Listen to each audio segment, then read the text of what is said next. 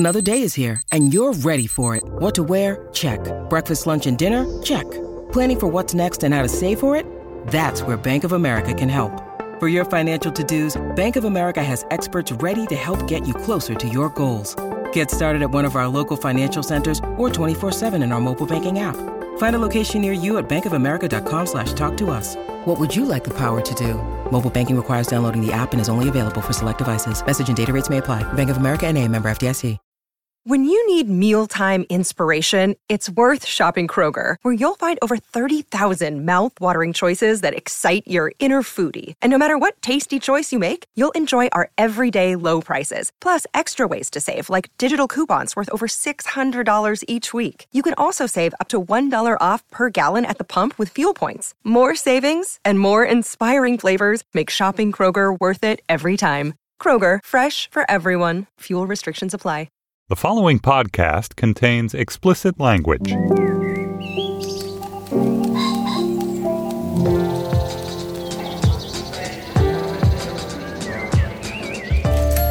I'm Stephen Metcalf, and this is the Slate Culture Gabfest Livestar Death Star edition. It's Wednesday, December 21st, 2016. On today's show, Rogue One. It's a spin-off of the Star Wars franchise, the first modular standalone film in the series. I cannot wait to ask Dana Stevens, is this a good movie or just a naked ploy for more money? And then Search Party, it's a new comedy mystery on TBS. It's about a small crew of 20-something friends searching for an old college acquaintance who's gone missing. And finally, it's Wonder Week on Slate. Slate has devoted a week of coverage to the wonderful Stevie Wonder. We'll discuss the great and ongoing legacy of Stevie Wonder with Slate's own pop critic, Jack Hamilton. Joining me today is Slate writer and editor Dan Kois. Hey, Dan. Hello. Dan, are you on book leave? I am officially on book leave, though here I am in the office recording a podcast, so go figure. In what state of fetal crouch are you, as a way of indicating where you are in this process? I am not nearly in the kind of fetal crouch that you have been in for the last 4 years. Is that right? Well, you're in the starting gate crouch, right, Dan? You're Right. Basically like you've got your feet on the blocks. I'm about to launch into this project that I'm sure will go really well and will not actually drive me insane. Dana Stevens, can you set Dan Kois straight on this? From what I've heard of Dan's book project, it's definitely going to drive him and possibly every member of his family insane, but I still can't wait to read the book. We're joined by Dana Stevens, of course, Slate's film critic. Hey, Dana. Hey.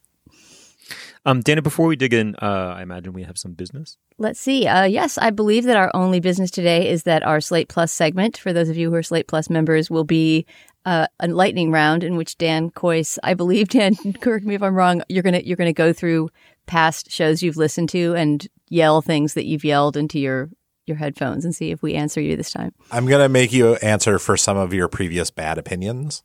The Stockades are coming out, basically, for Slate Plus today. And the only other piece of business we have today is to remind all of our listeners that if you're not a Slate Plus member or someone in your family or friend group is not, it makes a great Christmas gift, helps to support Slate and all the journalism that we do.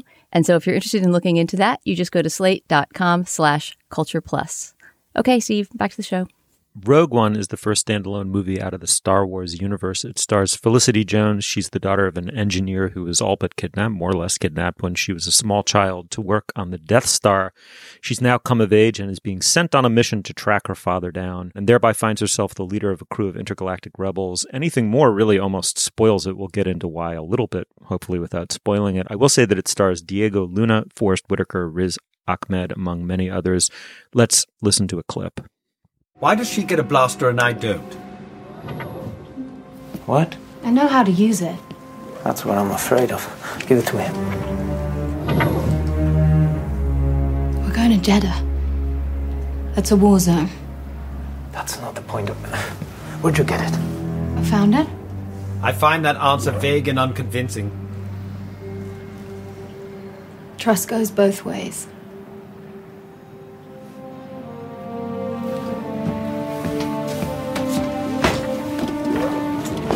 You're letting her keep it. Would you like to know the probability of her using it against you? It's high. Let's get going. It's very high. I think it spoils nothing to say that this movie, Dana, is a modular pop-out from the very original, the very first Star Wars movie. It tells the backstory of the creation of the Death Star. from a somewhat unexpected angle. And I also don't think it spoils it to say that the payoff of the movie, the urgency behind the movie, involves how that modularly pops back into the first and iconic film. What did you make of that choice, and how did the other creative choices that followed from it play out in your estimation? You know, I was so disappointed in this movie. I was excited for its modularness and its relative kind of smallness, and what would the word be, kind of random nature in relation to the whole Star Wars series. I don't get now, having seen it, exactly why it's supposed to be a huge exception to the, canonical Star Wars world that we all know, because even if it only has a couple of the same characters and they seem to be mainly there for fan service, it, as you say, does clearly slot itself into this vast history of the galaxy we've been telling for all these years. And I don't know, I guess I was maybe hoping for something that had a little bit more of a rogue feeling, as in the title, and that had only a glancing relationship with the Star Wars universe we knew, and that therefore, in the way that, say, Deep Space Nine could take the Star Trek universe into a different place, that Rogue One would do something like that for Star Wars. In my estimation, having seen this movie, all it was a very subpar typical entry in the Star Wars canon. It seemed, although of course it looked better and felt more professional, but it seemed more of a piece with the sad 3 George Lucas tack-ons of the early 2000s, in that it was ringing a lot of familiar Star Wars bells about the Force and, people being other people's fathers or not. But there just felt to me to be so little fresh in it, even though the film has a female lead, as last year's The Force Awakens did, played by Felicity Jones. That character feels so unfleshed out and so just sort of rubber stamped out of a character factory that whether she was male or female or not made no difference to me. I was amazed to see at the end of this movie that the authors of the screenplay were Chris Weitz and Tony Gilroy, 2 great screenwriters who have independently made terrific movies. To me, this movie was an almost complete failure. The second entire hour of it seemed to be nothing but indistinguishable space battles on a different, strangely named planet that you couldn't remember every 10 minutes. Dan, an almost complete failure. What do you think? I would describe this movie as an almost complete success. Dana? Oh, dear. I mean, the reviews have been markedly split. Very clearly, many people are very angry about this movie. Many Star Wars fans or just casual viewers are very angry about this movie, like you, Dana, feel that it's either just a failure as a movie, or if they feel more strongly about the Star Wars universe, a betrayal of all the Star Wars universe means. And many other people, like me, thought the movie was really fun, thought that it was a pretty great space adventure, that it was exciting, had a bunch of great characters that we really liked, and that the modularness of it provided sort of some extra eye and brain candy along the way, but did not necessarily make it feel derivative. I mean, one of the things that I think is most interesting about this as a Star Wars movie, as Forrest Wickman wrote in his review in Slate, is that it's a Star Wars movie that tries to expand the boundaries of the things a Star Wars movie can do, the stuff it can shrug off from the Star Wars mythology, the mentors it doesn't necessarily have to kill in the second act finale, the brass burst it doesn't have to give us at the beginning of the movie. It's trying to find new ways to tell stories in this universe. And while it doesn't full Deep Space Nine and explore a completely different set of concerns and issues than the original Star Wars, it does, I think, find a way to be a much different, much more adult, much more violent, much more exciting movie than most of the actual Star Wars movies have been.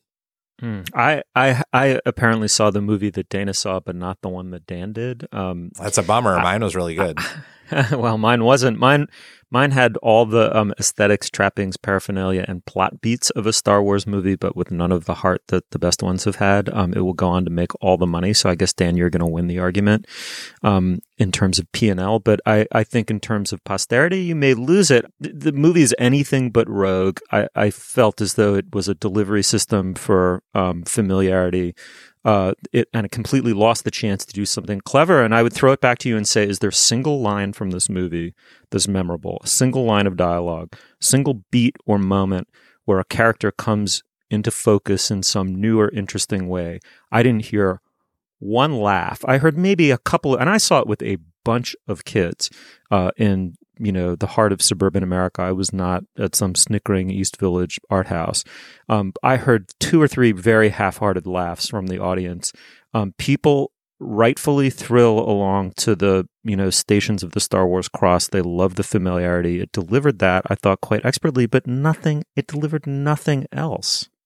I mean, you didn't think it delivered action? If it's meant to be like a war movie with like this gang of spies in the middle who we want to see succeed in this mission, does it succeed in that? No, not at all. And I'll tell you, it's because for 2 reasons. One is that, okay, Rogue One, it's modular. You can do all kinds of sort of sub-mythic or non-mythic or subversive things to the main Star Wars franchise. So you can make a movie that's a little bit more like Guardians of the Galaxy and a little bit less like, one of the middle trilogy movies. They did not go in that direction at all. The humor is, to me, completely dead. The characters are not quirky. There's portentous self-seriousness throughout the whole thing. There's, as I say, there isn't one memorable line of dialogue. And furthermore, none of these characters, with the exception of Donnie Yen's character, which I thought was kind of wonderful and wonderfully played, I thought all of the characters were completely forgettable. And one other point I want to make is that the most lucrative thing you can do is to create a universe that people want to go back to. That's fine. That's what Marvel's done. It's what Star Wars has done. You had this legacy brand of Star Wars, and what's been forgotten in reviving it in order to produce a universe that's like the Marvel universe, i.e. capable of all these modular pop-outs, so you can reliably make let's be honest, between $500 million and $1 billion each time you roll one of these out.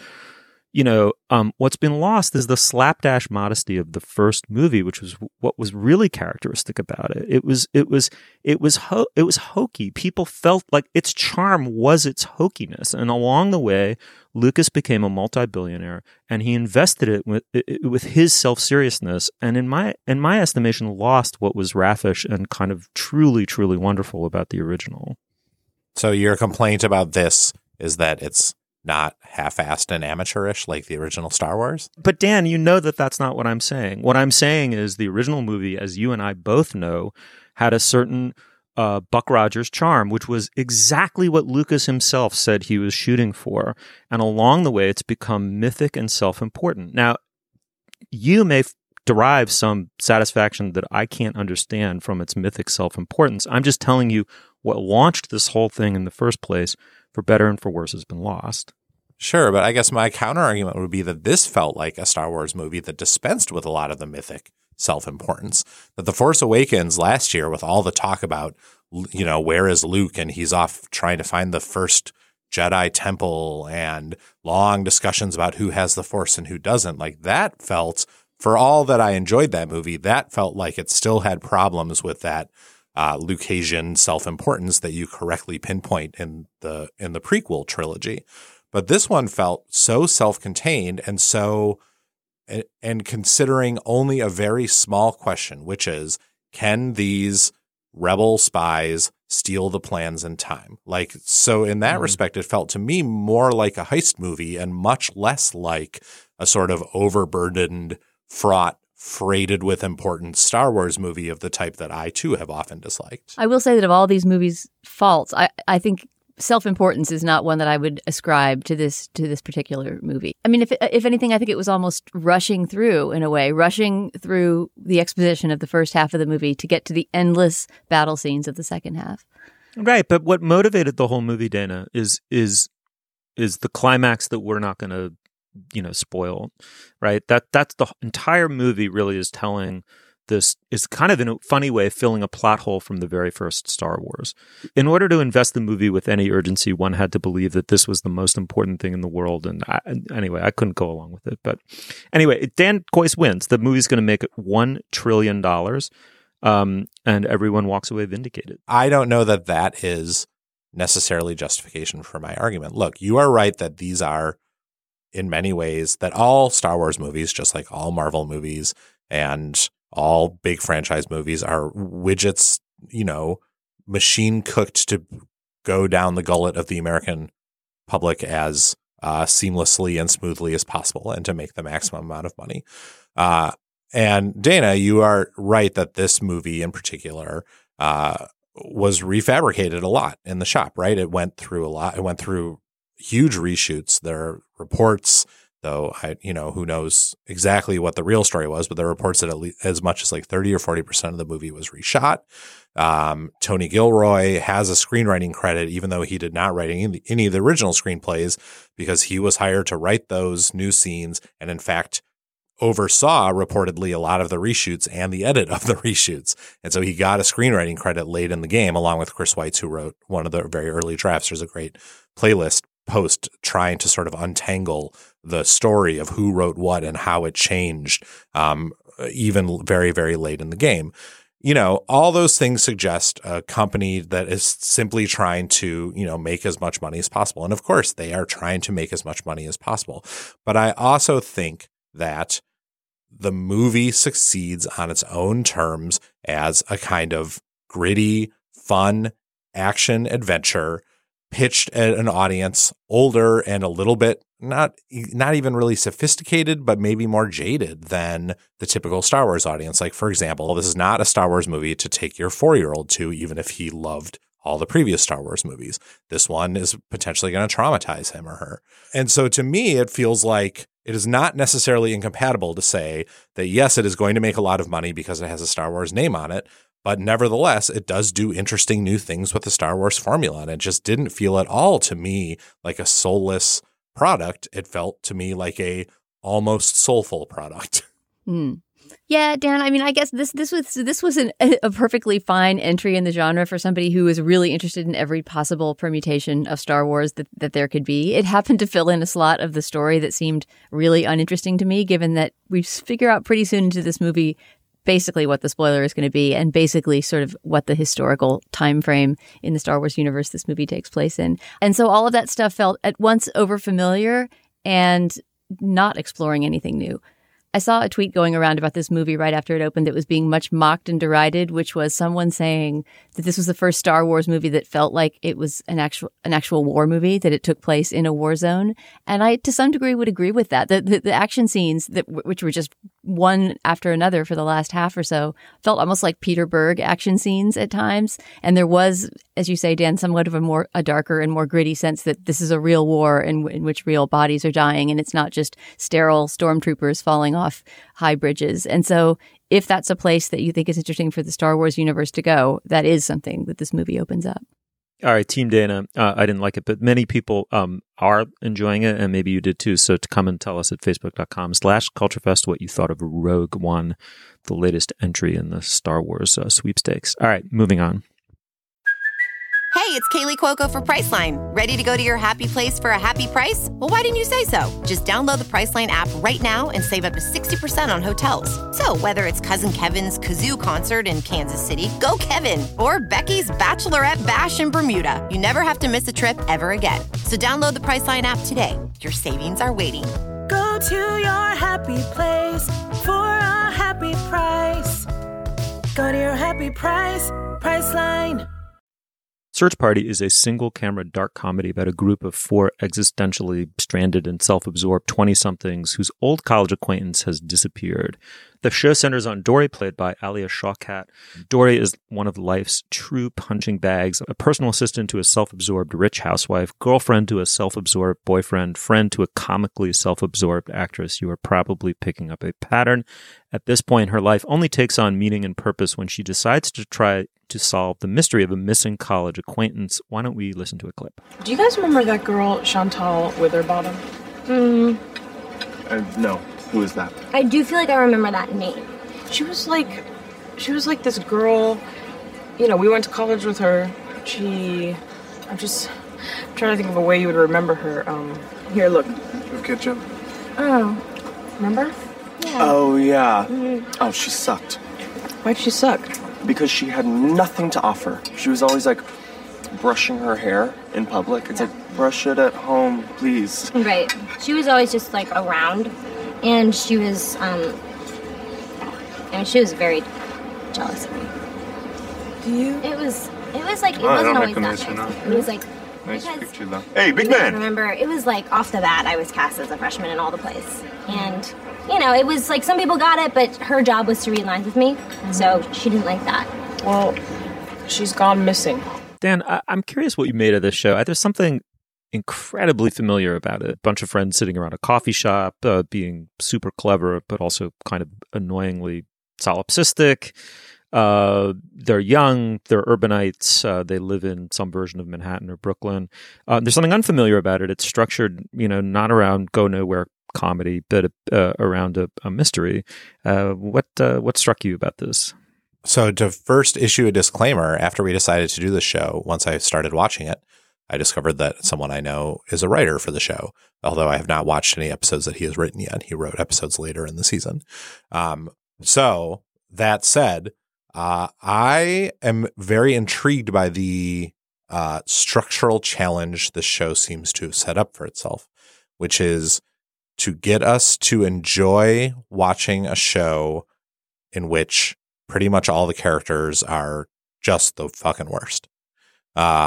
Just dickheads and assholes. Or at the very least, sort of self-absorbed babies who don't really have a place in the world and are struggling to find it, but often are so unable to look beyond themselves that they don't even realize they don't have a place in the world. That said, it succeeded at that surprisingly well. Like I after watching 4 episodes, I was really into the tone and mode of this show. I really enjoyed hanging out with these horrible people and finding and identifying the ways in which I am horrible just like them. So far, it seems to me like a surprising success. I agree with you that the familiarity of it is striking at first, and yet what I'd love for us to talk about a little bit is the way that ends up sort of being a secret weapon for the show, and that the familiarity of its structure becomes more and more unnerving the weirder and weirder the show gets and the more and more awful its characters get. Like placing those characters all talking around a table in such a familiar mode becomes really odd to watch when you realize that they are talking past each other, as in that clip we just heard, and truly really don't care about anything besides themselves and can only view anything in the world as in terms of how it affects them and their personal foibles and obsessions. And so I found that like a fascinating thing to go through. I have no idea how long I will be able to take it, but right now I'm really into it. Dan, you've seen a little bit more than me. I've seen only 2 episodes, although I was dying to see more, but it was just too late to stay up and keep watching. I think what is most interesting to me, even just talking based on the first 2 episodes, is that format, which, as you say, we're all very overfamiliar with, a bunch of obnoxious 20-somethings sitting around talking in New York, that it gives way to this very strange sort of postmodern feminist noir or something, in which I get the impression that the main goal of this series, the main interest of this series, will be just as with Twin Peaks. In part we were looking for who killed Laura Palmer, but of course we were also exploring the whole town's underbelly. And I think the underbelly we're exploring in this show is going to be the psyche of Dory, the main character, played really, really wonderfully by Alia Shawkat. And the way that this obsession with Chantal, the disappeared girl, starts, I think, it's my theory, Dan, to lift her out of that world of solipsism and to start, even though at first it's a kind of self-obsession that she's interested in finding the girl, I get the feeling that it's going to be sort of a moral journey for her as well as an epistemological journey, the way every mystery is.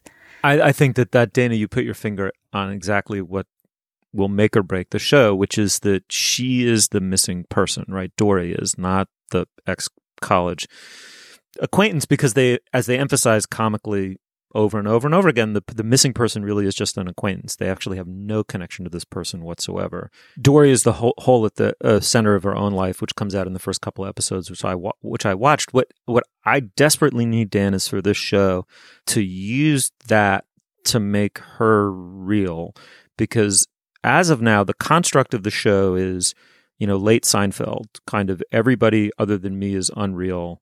They're so hateful. I'm justified in treating them instrumentally and selfishly.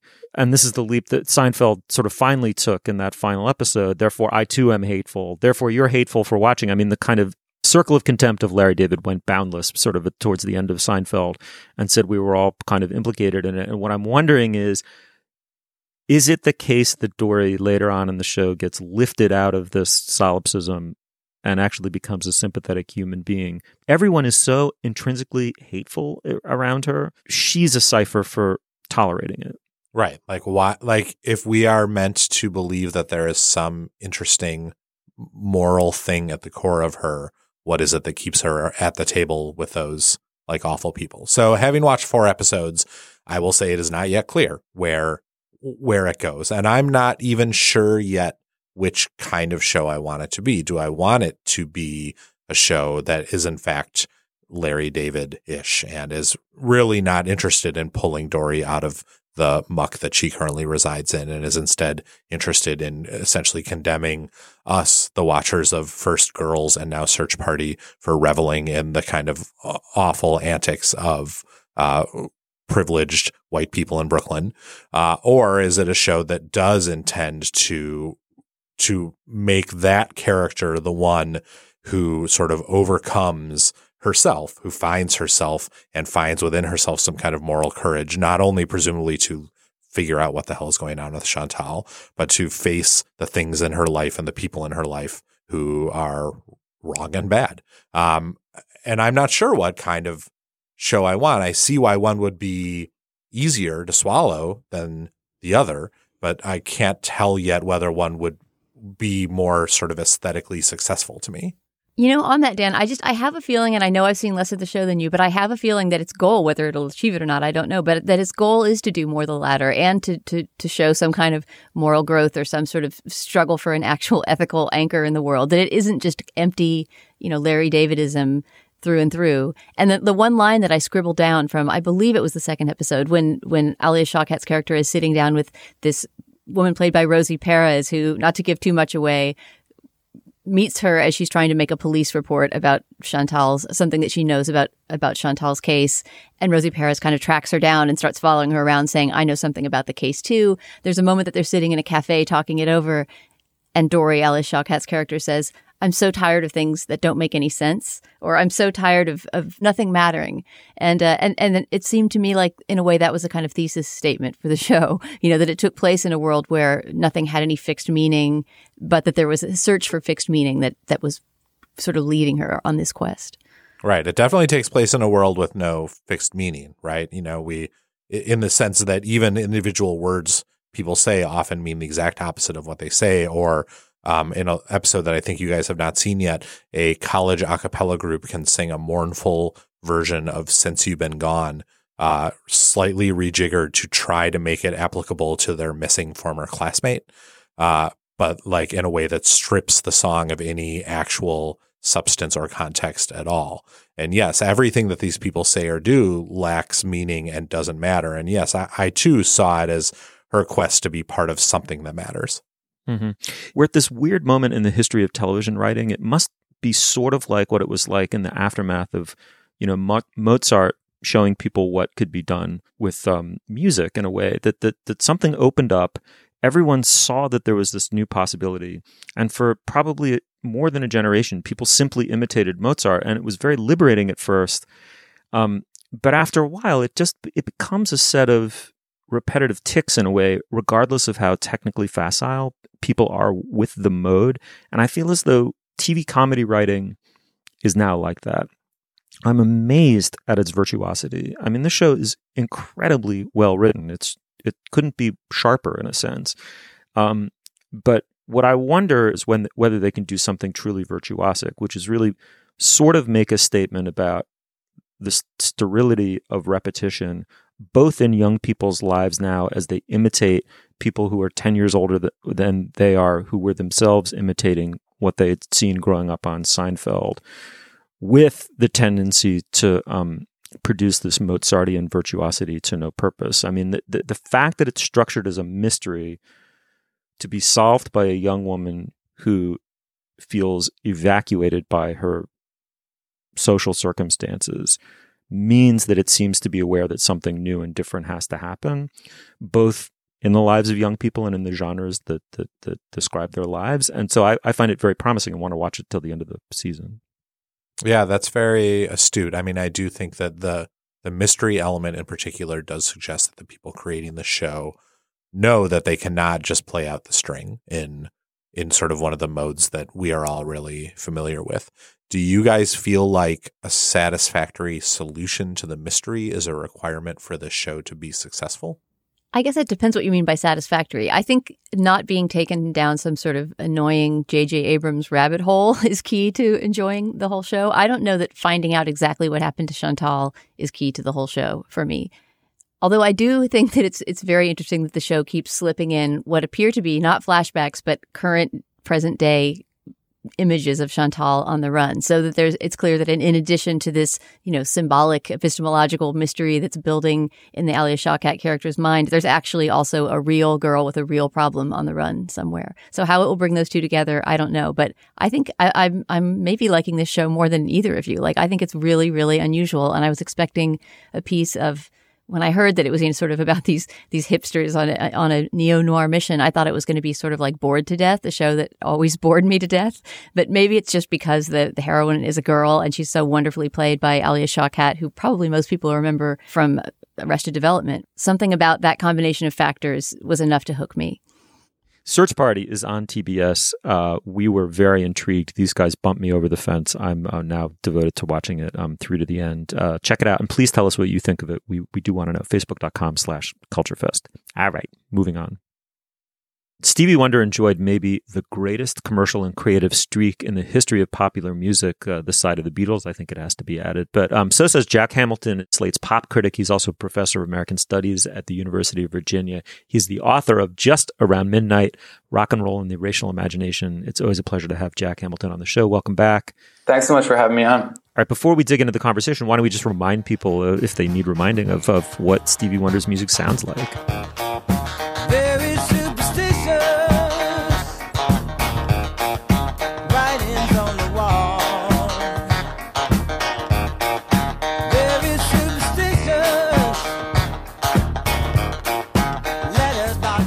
As a little background, I want to start with Dan Kois. Dan, what was the impulse around creating a package around the work of Stevie Wonder? Because it has this wonderful feel, especially after the events of 2016. It has the wonderful feel of deciding to say nice things about a person while they're still alive. I mean, that was exactly it. And Jack addressed this pretty neatly, I think, in the introduction. He also wrote for the package, but it was inspired by a conversation that we had around the DC office a couple weeks after Prince died.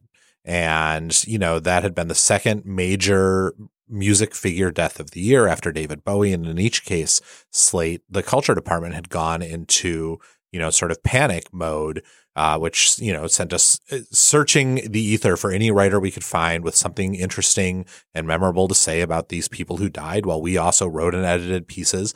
And it was stressful and difficult, and we were very sad about the deaths, but it was also sort of wonderful to revisit all this work by these people, to sort of collaboratively celebrate and mourn the life and work of these incredible artists. And it made us feel like, and Josh Levine in the DC office was the one who specifically said this, wouldn't it be great if we could do this for someone if they hadn't died?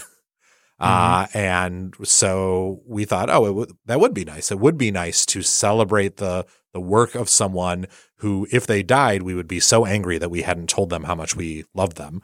And now we can. And we tossed a lot of names around. And I think the sort of Wonder Week theory is one you could apply to any number of cultural geniuses in the world. But we settled on Stevie Wonder, a guy who feels a little bit underappreciated now, but who is indescribably great and whose work will live on for centuries. And it just so happened, happily, that Jack loves Stevie Wonder more than he loves anything on earth, I think. And so he wrote a beautiful introduction which sort of tried to lay this question out. What do we owe the people we love, the artists we love the most? And at the very least, do we owe them a little bit of praise while they're still around to hear it? Yeah, basically when Dan brought this idea to me, I pretty much volunteered to write every single post myself for free. So this is music to an editor's ears. Yeah. All right. Well, let's give listeners a little bit of background. I mean, his music is universally known, but maybe his full story isn't. He had been a child prodigy and star. He'd been making records for Motown since the age of 11. Jack, on his 21st birthday, he gets freedom in the form of a big royalty check, and he used that creative freedom fully.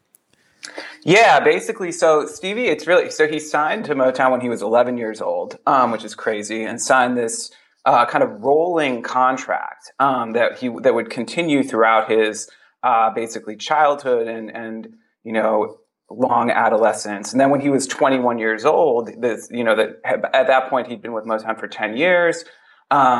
And he lets his contract expire. And aside from that, as you mentioned, his royalties had been held in a trust. So his 21st birthday hits, he lets his contract expire, and also he suddenly has access to all of his back royalties from Motown, which puts him into a pretty extraordinary negotiating position with Motown. He's basically now a free agent. He's one of the hottest stars in music. And he's also financially independent. Like he can go wherever he wants, which allows him then to negotiate this, for the time, unprecedented deal with Motown that gave him a much higher royalty rate, gave him control of his own publishing, and most crucially, it gave him complete artistic control over his recordings going forward. And just describe what he did with that freedom over the next 4, 5, 6 records. I mean, it's a period of a very few years, right? I mean, we're talking 1971 to 1976, roughly. Yeah, it really is. Yeah, it really is more almost 72 to 76. 71 is when he turns 21. And then shortly before he turns 22, in early 1972, he releases Music of My Mind, which was his first album that he made under his new deal. And it's an incredible work. It's, he performs almost every instrument on it. There's a trombone played that he doesn't play. And there's a guitar solo at one point that he doesn't play, but everything else on the record is him. After Music of My Mind, later that same year, he follows that up with Talking Book, which is really kind of like when it really starts hitting its stride. Talking Book has Superstition and You Are the Sunshine of My Life on it, both of which hit number 1. You are the sunshine of my life, yeah. That's why I'll always stay around. The virtuosity and genius are there, and suddenly also he's just like mind-blowing commercial force. And that continues with then Innervisions in 1973. Shortly after Innervisions, he has a terrible car accident where he slips into a coma for several days, makes a full recovery, and then 1974 releases Fulfillingness, his first finale. And I should mention that Innervisions and Fulfillingness, his first finale, both won Album of the Year at the Grammys. And then in 1975, it's actually kind of weird. He doesn't make an album. He's very disillusioned with the sort of state of politics in the United States. He flirts with the idea of leaving the country and moving to Ghana to basically work and do sort of charity work there. He's talked out of doing this and then goes into the studio and records Songs in the Key of Life, which is a sprawling double album. Jesus Christ. Yeah, which comes out in summer of 76. Or maybe early fall of 76. And, it debuts at number 1 on the Billboard charts, sells over 10 million copies, once again wins Album of the Year at the Grammys, wins the Village Voice, Paz, and Job Poll. I mean, it's just an astonishing run. I mean, and the other thing about Stevie in this period, he's also writing and producing albums for his ex-wife, Syreeta Wright, which are great. If people aren't familiar with those, I strongly encourage people to check those out. He's also writing hits for Rufus and Shaka Khan. Tell me something good. Tell me that you like it, yeah. The level of productivity is just mind-boggling. In your piece, you describe it as his classic period, the polite phrase for when Stevie spent 5 years ferociously dunking on the entire history of popular music. Jack, why don't we put this period in 2 contexts, maybe? The first is, as you say, it was the Nixon years, right? So it was dark. I mean, we were finding out about Cambodian bombings and then eventually Watergate. There are a couple of different ways to go in response to that. Popular culture can be dark as well, which the Hollywood movies were, maybe for the first time in their history. Mm-hmm. But popular music was exuberant, especially Stevie Wonder offered this. It was complex, but it was also very, very upbeat. There's no doubt in my mind it helped some people survive those years. And then the second context quickly would be his contribution to album rock as an African American was at that time maybe somewhat anomalous. Yeah, I mean, Stevie is, he's also really at the vanguard of making kind of anti-Nixon pop music in the 70s. And yeah, as you mentioned, in this very, very upbeat and sort of joyous way. But at the same time, he had a really, really strong political conscience, and was someone who made a lot of really angry music. Like I think of You Haven't Done Nothing, which is a big hit off Fulfillingness's first finale that hits #1 in 1974. Like that to me is maybe the angriest pop song to ever hit #1 on the Billboard charts. I mean, it is just like a screed denouncing Nixon. 'Cause if you really want to hear our views, you haven't done nothing. And it's an amazing song. But yeah, I mean, part of it was that, a song like Superstition also is quite dark in terms of its themes. But, he's just, the music itself is so irresistible. He was able to make all these very strong anti-Nixon statements, all these statements about sort of, United States domestic and foreign policy. In these pieces of music that were so irresistible in terms of, just the performance and the songwriting and his ability to craft these perfect pop songs that then became, really powerful vehicles for his political messages. And as for the second context, the album rock was not hadn't previously been really privileged in R&B. There were these sort of racist stereotypes that African American audiences weren't going to buy LPs. So R&B was a very, very singles-driven format into the early 1970s. By which point rock had really moved to the album-oriented format, and the album as being sort of seen as the pinnacle of artistic expression. And Stevie, comes along, and I mean, to me, I think Stevie is, one of, if not the greatest album artist. Like, I mean, particularly that run in the 70s. I mean, what he did with the album as a form is just so incredibly groundbreaking and revolutionary.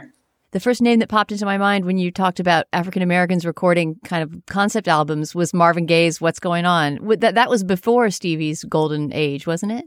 So it was right before. Yeah. What's Going On comes out in 1971, and that's a very, very important part of this story because Marvin Gaye was also on Motown.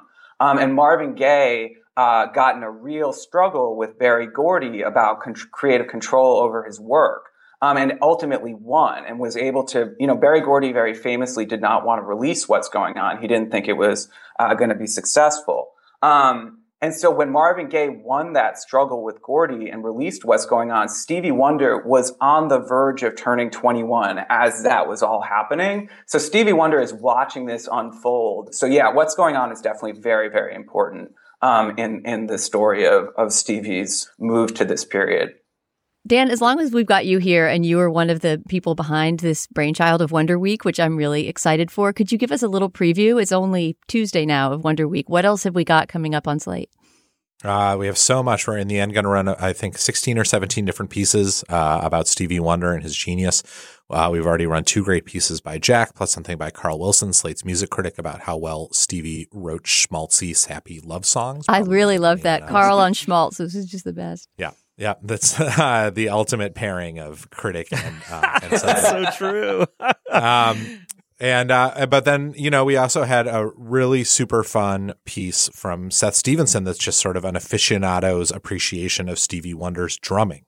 I wrote something that just came out Tuesday about We Can Work It Out, his 1970 cover of the Beatles' We Can Work It Out, in which I declare it the greatest Beatles cover of all time, and in fact the only Beatles cover that's better than the Beatles version.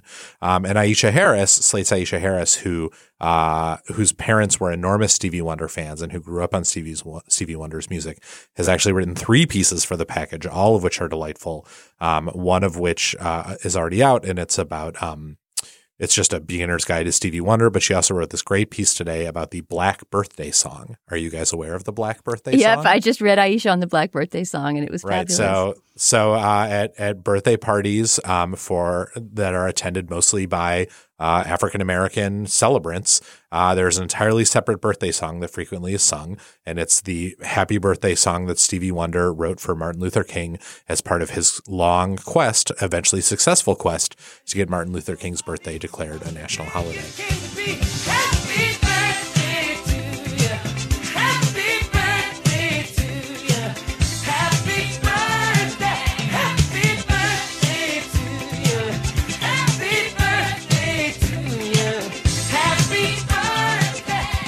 It's a totally fascinating and fun and surprising piece, especially for clueless white people like me who didn't know there was a Black birthday song. Speaking of clueless white people, I also just have to put a plug in for my own Stevie Wonder celebration, which was just a little post on the memory of hearing him sing Superstition on Sesame Street when I was a kid. Oh, God, that footage is amazing. Yeah. Here. All right, can we go out on your favorite track post, let's say, 1980 that people might not know? So my favorite Stevie Wonder track from the 1980s is a song called Frontline that appears on his original Musiquarium compilation. It's from the early 1980s, and it is a song about coming home from the Vietnam War. And I actually think that it is one of, if not the best song written about the Vietnam War. It's just an extraordinary piece of music, and not that many people know it. Fantastic. Jack Hamilton is a music writer for Slate. Jack, it is always a pleasure to have you on this show, and it's Wonder Week on Slate. Check it out. Jack, thanks for coming in. This was awesome. Yeah, thanks so much, guys.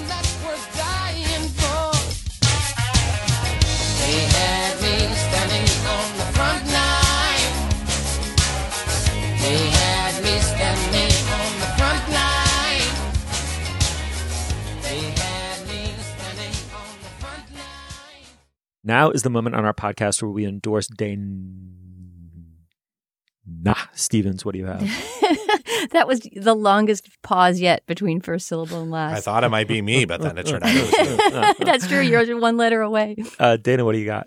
Well, my endorsement this week comes from the experience of cleaning out my bookshelves and dusting them and reordering my books a bit. And in the process, just remembering and revisiting so many great books that I will never get rid of, even if they're taking up too much space. And one of them, this is a book that in its time, I think was kind of on every literature student's shelf. And I'm not sure now because of its age and its relative obscurism whether it would be. So I'm just going to remind people of it. It's a book about Edgar Allan Poe by Daniel Hoffman, who's a professor, I believe, at the University of Pennsylvania. But it's a very unacademic book. And it has the memorable title, Poe, Poe, Poe, Poe, Poe, Poe, Poe. It has Poe's name 7 times as its title. And what's really remarkable to me about this study of Poe is that unlike most literary monographs on a single figure, it's not written in a tone of sort of hagiographic admiration or pure awe. It actually is more about the author's struggle with Poe through his life and all the different things that Poe and his work have meant to him. So, for example, this is the way the first chapter starts. Across the flyleaf of my old commemorative edition of the works of Edgar Allan Poe in 10 volumes, Volume 1, the only one I owned, a strong hand had written, "I hate Poe," and signed my name. That hand was mine. I remember pressing the pencil so hard that the writing came through in reverse, a hieroglyph in secret code across the phrenological features of the author's daguerreotype. And I held the book up to the mirror, seeing Poe's image in my hand, and the image of his image in the image of my hand, my adolescent hatred inscribed both backwards and forwards across his forehead. I mean, to me, that's just, who would not want to finish a book with a first paragraph like that? It's fantastic. All right, so Poe, Poe, Poe, Poe, Poe, I hope I said it 7 times, by Daniel Hoffman. That's my endorsement. Fantastic. Dan, what do you have? You know, it's winter movie season. That means there are a million great movies coming out. Just this week, there's like 7 Oscar hopefuls coming out in limited release, soon to expand across the country. There's one that I think is flying a little under the radar, unnecessarily so, and I love it so much, and I want to make sure that people see it. It's the new Almodovar movie, Julieta, which opens in New York on Wednesday of this week and will soon come to an art house theater near you. It is completely beautiful. It is based on 3 stories by Alice Munro, an author you may know and love, or if you don't, you should. And it's a free adaptation of those 3 stories to make them, in the end, all about the same character at different stages of her life. That character is a woman named Julieta, who is played in her older incarnation in the movie by Emma Suarez and in her younger incarnation by Adriana Ugarte, in a incredibly momentous and masterful double performance that is probably considered in toto, my favorite female performance of this year. The movie is beautiful and surprising and much more reserved in the sort of reserved Almodovar mode, not the madcap Almodovar mode, but so wonderful. And I hope that people do not sleep on it because it's great. Wow. I was already really excited for Julieta, but Alice Munro meets Almodovar. That's sort of too much. I know. Fantastic. Yeah. All right. I am going to endorse this week bribing me with swag bags and goodies because it apparently works. Merge Records sent me, a listener who works at Merge Records sent me a pile of their new stuff. I have to say almost all of which I completely loved, including the new Lamb Chop record, whatever, just totally hit my sweet spot, which is indie rock and my vanity. And when those two come together, there's no stopping me. But of them, one album I really, really love, and I do want to push on people in clean conscience. I would have done it either way. Teenage Fan Club has been around now for close to 30 years. It's unbelievable to think how pop time turned out to be elastic and not strictly chronological or calendrical, right? Like, so you go back and you think, okay, Stevie Wonder did this in 6 years, or the Beatles did that, all of that in 6 years. And yet it feels as though Teenage Fan Club has had a shorter career than both of them. You know, I mean, people now sort of, it's as if time stopped in 1992 for people who listen to boys composing songs on electric guitars or something.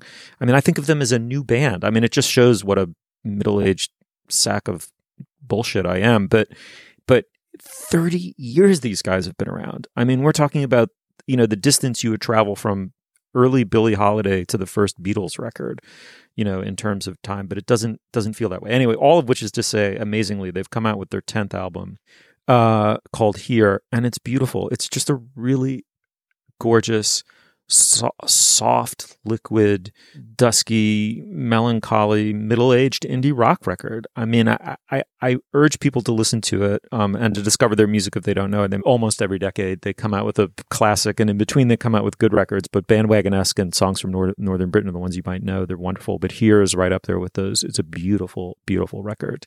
Okay, Dan, thank you so much for coming on the shows. You filled the big shoes beautifully. Thanks. Dana, thank you so much. A total pleasure. As always, Stephen.